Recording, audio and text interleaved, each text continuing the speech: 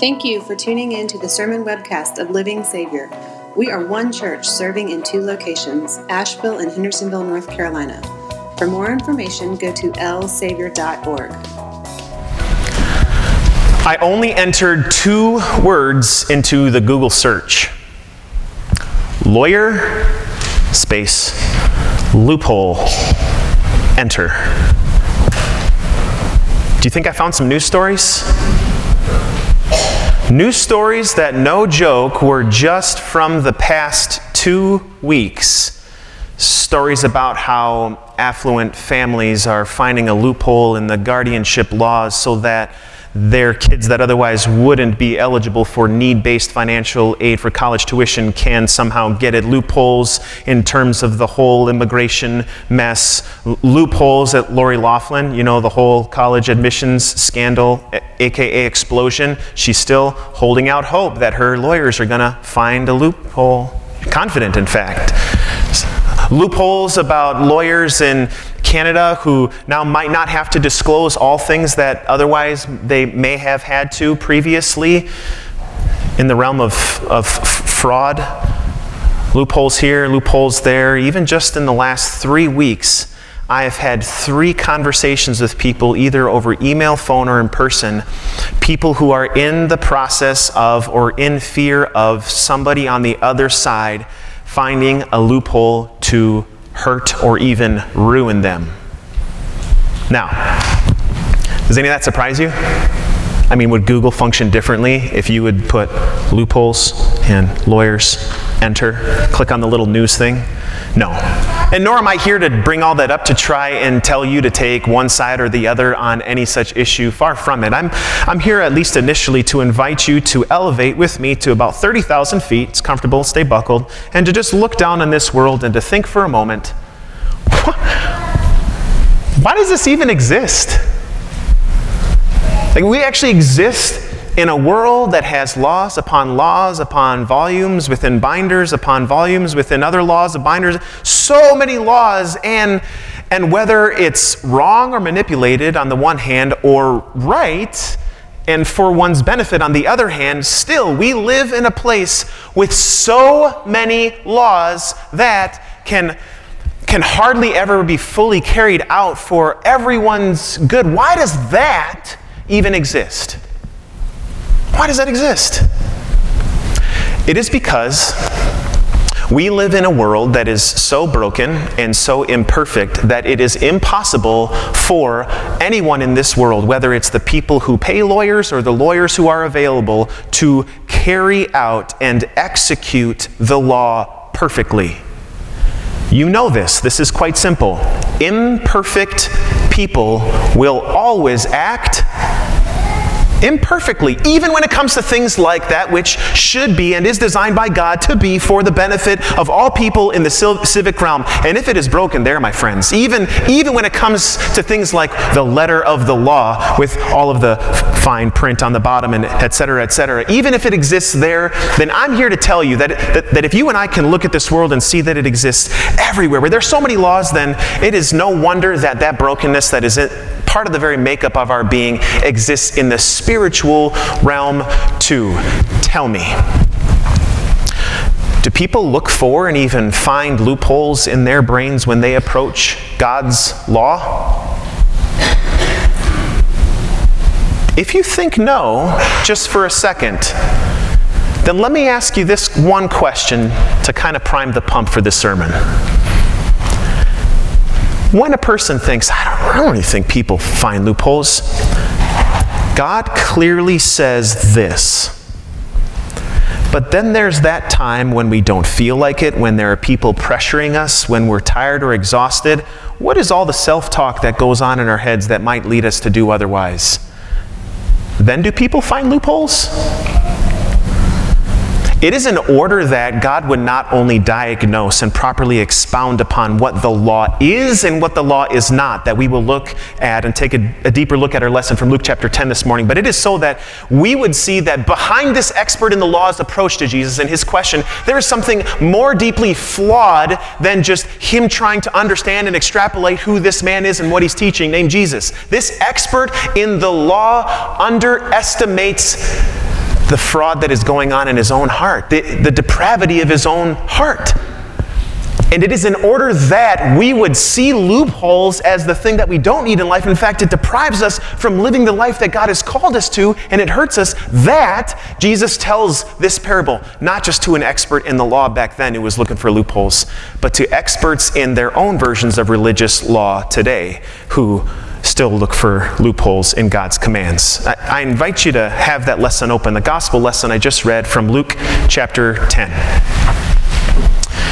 This man that we see is referred to as an expert in the law. And in Jesus' day, this would not just be somebody who was an expert in the civil law and would understand the laws of the land, so to speak, but this would be somebody who understood religious law, an expert in the Torah. The Torah, the first 5 books of Moses, there are well over 600 laws. And in addition to that, centuries before Jesus even, there was developed this thing called the Talmud, which was basically the rabbinic tradition's way of commentating on and helping extrapolate all the applications of the law of Moses for our everyday life. There were different schools of thought. For example, when it came to things like marriage, whether or not you could divorce your wife, and different schools of thought disagreed on this or that. When it came to this civic rule or that one, even who their neighbor was, as we'll see, he asks that question. Tons and hundreds, volumes and volumes within binders and binders of laws. And this man approaches Jesus, and although he is an expert,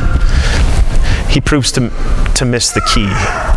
And Jesus gets right to it. This man approaches Jesus and asks him what? What must I do to inherit eternal life? And Jesus asks him, well, what is written in the law? How is it that you read it? Trying to find some common understanding. And by the way, this is always a really good thing to do when somebody's asking you a tough question. When they ask you a tough question, you respond with a question. Yes, remember that one. Jesus does this a lot. What is written in the law, and how do you read it? And the man summarizes it rightly. In fact, he even summarizes it the same way that Jesus would elsewhere in the Gospels. He says, love the Lord your God with all your heart and all your soul and all your mind. And that's true. If you would take the moral law that God gave to Moses, through Moses, for his people, the 10 Commandments, you can divide the 10 Commandments into 2 categories. There's a vertical category and there's a horizontal category. We call them the 2 tablets. The first 3, as we commonly number them, have to do with our relationship with God. Love him above all things. Do not misuse his name. Remember the Sabbath day. Love worship. Love his word because he is first. That's our relationship with God. You love him first, most, and best. You think of your heart as a factory. And when your heart is not even distracted by the regular things of this world, whatever those might be, what is the thing that your heart naturally, on its own, produces? It's a love for fill in the blank. And the commandments tell us it should be God. It should be to him and for him and with him and among him and from him. It should be God, right? Not the priorities that concern us or the things that bother us or make us fear as though God is not great enough or strong enough. It's God. And then commandments 4 through 10 get to the second half. Love the Lord your God, this expert in the law says. And then he says, love your neighbor as yourself. That's a good summary of the second half, those horizontal commandments. Honor your father and mother. You shall not murder. Value life. Value marriage. You shall not commit adultery. You shall not steal. You shall not give false testimony. Do not covet this, and do not covet all of these other things too. 9 and 10. Love your neighbor. When you love God and you love your neighbor, you keep all of God's commands. He answered rightly. So what does Jesus say? Do that. Go do that. Even with a Nike swoosh, and you will live. Just do it. Just do that, you'll live. Is Jesus right? Of course he's right. He's Jesus. But even more than that, he's saying the very truth. If you are holy, if you live this out perfectly, if you love God and love your neighbor without flaw, without failure, you will live and you will never, ever die. There's just one problem. And you know what I'm going to say. Is that no one ever has born in this world except for Jesus. There's no way that we can do that perfectly. To never have a flaw in your heart? To never think the wrong thing? I mean, never mind the times when our anger got the best of us and we said that hurtful thing. Never mind the time when we totally forgot that God was even part of the picture, much less purposely refused and maybe even belligerently denied his presence in our life on a given day or even a moment of days. Like, this is something that none of us can ever do. So it's natural then that the best of us, even an expert in the law, would kind of try to make some qualification. We would say he's looking for a loophole, and we even know why. What does our lesson say? Jesus says, go do this. And our lesson says, this man had something going on in his head. He was trying to what? Justify himself. Before whom? Before Jesus? Before the crowd? Before God? All of the above. So he asks, who is my neighbor? Because if my neighbor is this person and my neighbor's not this person, then all of a sudden, what have we found? A loophole. And loopholes are really convenient. Did you know that? Loopholes are super, super convenient. Who are they convenient for? They're convenient for the people who are looking for them. Convenient for the people who know that otherwise, if they looked at the letter of the law and followed it as it really states, then they are in trouble. And so loopholes are always convenient because loopholes equal excuses. They equal qualifications. Then it lessens one's responsibility and the guilty verdict that otherwise might hang over me and my failure to carry out the law, especially as it pertains to and is in comparison to the people around me. Loopholes are quite convenient. It can kind of go like this. God has clear statements about what we are to do with all of our life. We are nothing without him. He has given us all that we have and all that we are. Everything from our body and our mind, our soul, our time, our abilities, the wealth and the ability to gather and gain wealth through our occupation in life. All of that is given by God for us and for our good. And he's very clear on how we are to use that to serve others, to participate in his kingdom, to give back as a sacrifice to the one who gave it, to be wise in how we manage it for our good and the people under our care. All of it. Very clear. But then when it comes time not just to write the check from our checkbook, but from our time and our abilities and our mental capacity, what kind of self-talk goes on in our heads? Are we sometimes good at finding loopholes? Oh yeah, but God, he didn't mean for me at this point. God is very clear of what he wants for our bodies. He's given our bodies for a clear purpose, to give him glory with everything and all that we are.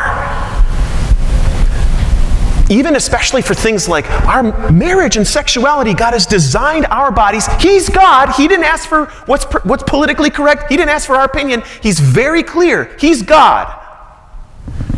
But then when it comes to this temptation or that, when it comes to the people who want to test drive marriage, or the person who struggles with this weakness or that proclivity or this propensity or the other, then all of a sudden there's a whole lot of self-talk that can come in, and we can easily look for and find loopholes as though God didn't really mean it, or he meant this for a different time, and on and on and on and on. We're really good at finding loopholes in everything. In everything. It is no wonder that this parable starts out with, and the Spirit decided to inspire Luke to write, love God and love your neighbor as yourself. Boom. It is, because then it's all out there. Because what is Jesus not after? He doesn't respond to the man to answer his question. Well, let me tell you who your neighbor is. He is after the very heart of it all. The very heart of this man that should be living after the heart of God. So he tells a parable. Arguably the most famous story Jesus ever told. Between Jerusalem and Jericho, windy back roads, it is a barren wilderness. There's all of these caves and these cutbacks. If you've ever been there, it just looks rugged. You think of like the Badlands in South Dakota. They used to be known as the place where you didn't just kind of, let's take a detour through the Badlands. No, you just didn't do that. That's kind of like between Jerusalem and Jericho, full of bandits and robbers and thieves, plenty of places for them to hide out. It's no wonder when Jesus told this parable, people would have been alarmed by it. He falls prey to them, and it's not just what happens to him, it's what doesn't happen to him next. Who passes by? The priest. Where does he pass by? On the other side of the road. Who next passes by? A Levite. Where does he pass by? On the other side of the road. And when you and I are again at 30,000 feet looking down, it's really easy to see that there's a problem with these people. Here's a priest, here's a Levite. They should be living this out. These are people called by and even brought into the world through God's design so that they would love and help other people, right? And that's part of Jesus' design. But notice what would happen, and even what does happen when there is someone in need. What kind of self-talk, if we were to try to read the thought bubbles of these two men, what kind of self-talk do you think was going on in their heads? Well, who's this idiot who decided to travel alone between Jerusalem and Jericho? It's his own fault. Better luck next time. It's really too bad that he kind of fell into this misfortune. I'm sure there's somebody much more capable than me to come and help him. If I were to stop and he's still alive, I mean, people are known back in this time to fall prey, and then they're kind of left alive so that somebody will help them, and then while you're distracted, then the robbers and the bandits, they get a 2-for-1 deal, and then they'll get me. Whatever it was, we don't know, and that's not part of the story, but I do bring that up simply because we know all too well how this self-talk goes, doesn't it? God gives us all that we have and all that we are, and before us, he lays so many opportunities. They maybe do not look as dramatic as somebody beaten up and left in a ditch for dead, but maybe they have been. Maybe it's the person who looks to you and you are so exhausted and all they want from you is just a little bit of your time. But it's one more thing. Maybe it's the person who looks up to you and a compliment from you to them would mean more than a check with 5 to 6 digits.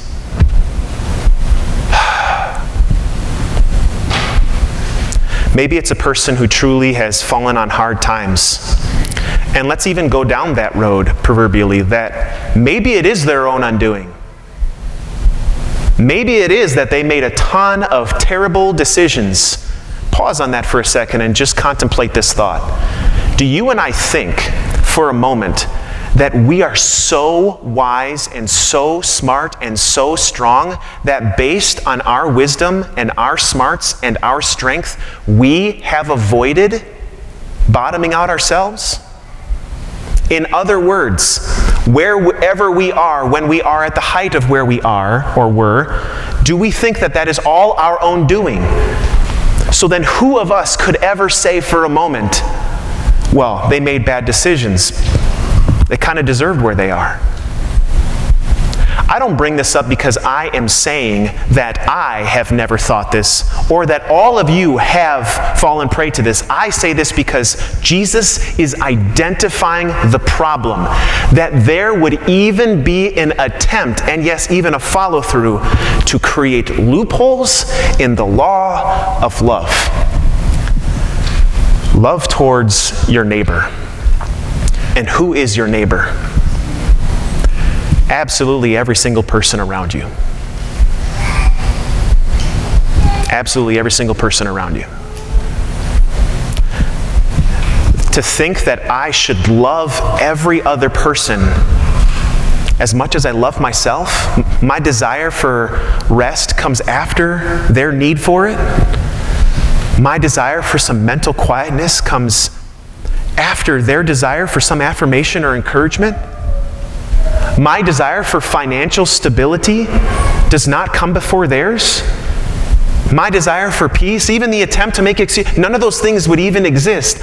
Jesus gets to this heart of the matter, literally, by taking all of the loopholes that might be created in our love for one another and blowing them completely out of the water. And you know how he does it? He doesn't do it by telling the man, hey, here comes this Jewish guy who then helps out this Samaritan. Because you know how Jews and Samaritans felt towards one another? I mean, you think that we've maybe have experienced racism, and maybe you've seen some stark illustrations of that in life. This was terrible. If you were a Jew, you called someone a Samaritan when you were given your best curse word.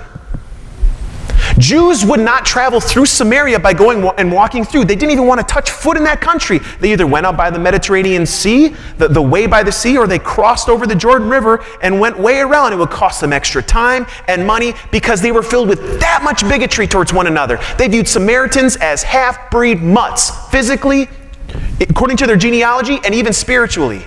Samaritans hated the Jews for it. Hated them. They hated one another. This would be worse than a yo mama joke. You would call, if you were a Jew, somebody a Samaritan, and vice versa. Terrible.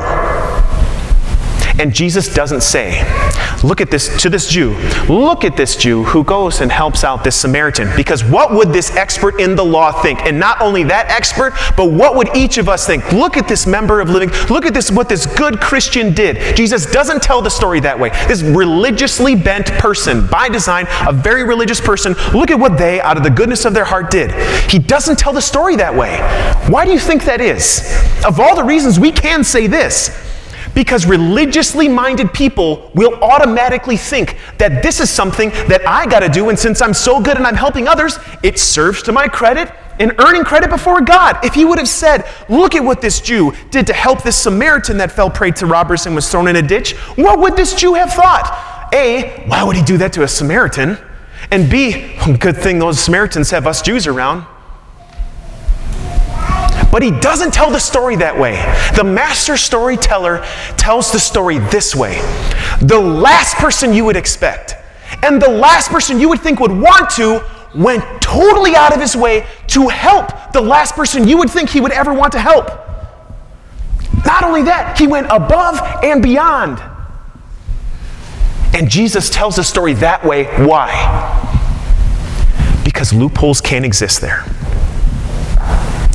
And then it gets simply to the heart of the matter, and that is where your love is, where your love flows from, and what your love in your heart does, freely, on its own, unprovoked, and for no temporary reward.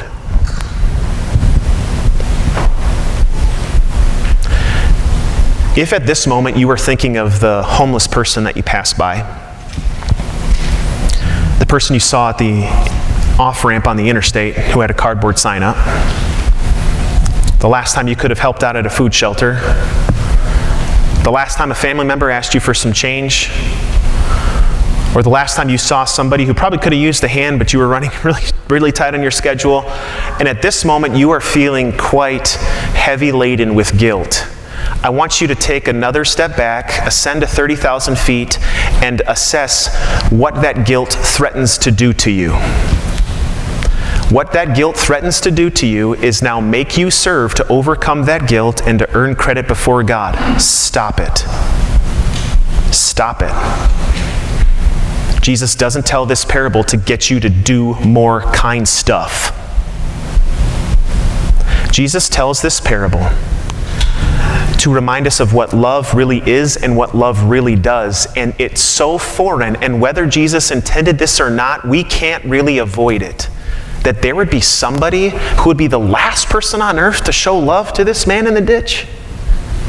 Somebody completely outside of his world and even an opponent to him, an enemy, who would help him out. Does that sound like somebody to you? In other words, whether Jesus intended it or not, he makes very clear that such love would have to come from somebody completely outside of and apart from the world of that man in need. You know what that love is, dear Christian. You do. This is not just a man who came from a warring nation. This is the one who came from heaven. He did not come into this world to show you what you must do. He came to be what you never could become. He did not give you an example so that if you strive hard enough, you might get there someday, maybe, and so try really hard, and in the end, we'll kind of see where the chips fall. No, he did it all for you, for one reason. God so loved. Why? Just because he did. Just because he did. He did more than just get down into your version of your ditch in your world. He actually took all of your imperfection and your unrighteousness, and through his perfect life of love to his Father and love to his neighbor, all of them, even the last people you would expect, the outcasts in society, all of them, that life now counts for you. So that when God looks at you, based on what happened in your baptism, he sees this robe of righteousness that covers you. For Christ's sake, simply because he loves you. Jesus did more than just go down into a ditch. He hung on a cross. And he paid for it all. The depth of our depravity, he canceled it so it would never follow you. This is how big God's love is for you. And he's done even more. He doesn't say that he's paid your rent for a time. You already, get this, have a place with your name on it in heaven. And that mortgage, that's already covered. Why would God do that for you and for me? Is it because we're so religious? Is it because we're so good? Is it because we have a better than most love for God and love for our neighbor? No. No. It's simply because of his mercy. You have more than just a neighbor, my friends, in your Savior. You have the God-man, the chosen one, who came into this world to be what you and I never ever could have become, even according to the best of our efforts. And when you and I see that we have a Savior who's done that for us, that gets to the heart. That gets to a different kind of heart that doesn't even want loopholes. It doesn't look at people as though they need to do something for us so that we can do something in return. It gets to the heart of who we're made to be. So we look at people not based on how they look or their skin color or where they come from socially or the kind of job that they have or where they sit on Sunday or even how they dress on Sunday and where they work and the kind of family they have and how good their kids are behaved and how not good their kids are behaved. It doesn't lead us to look at people anyway like that. It leads us simply to look at people as an opportunity that God has put before us to simply love them for no greater, we would even say, no other reason, except that God in love loved us first and most and eternally best. And my friends, when you know that,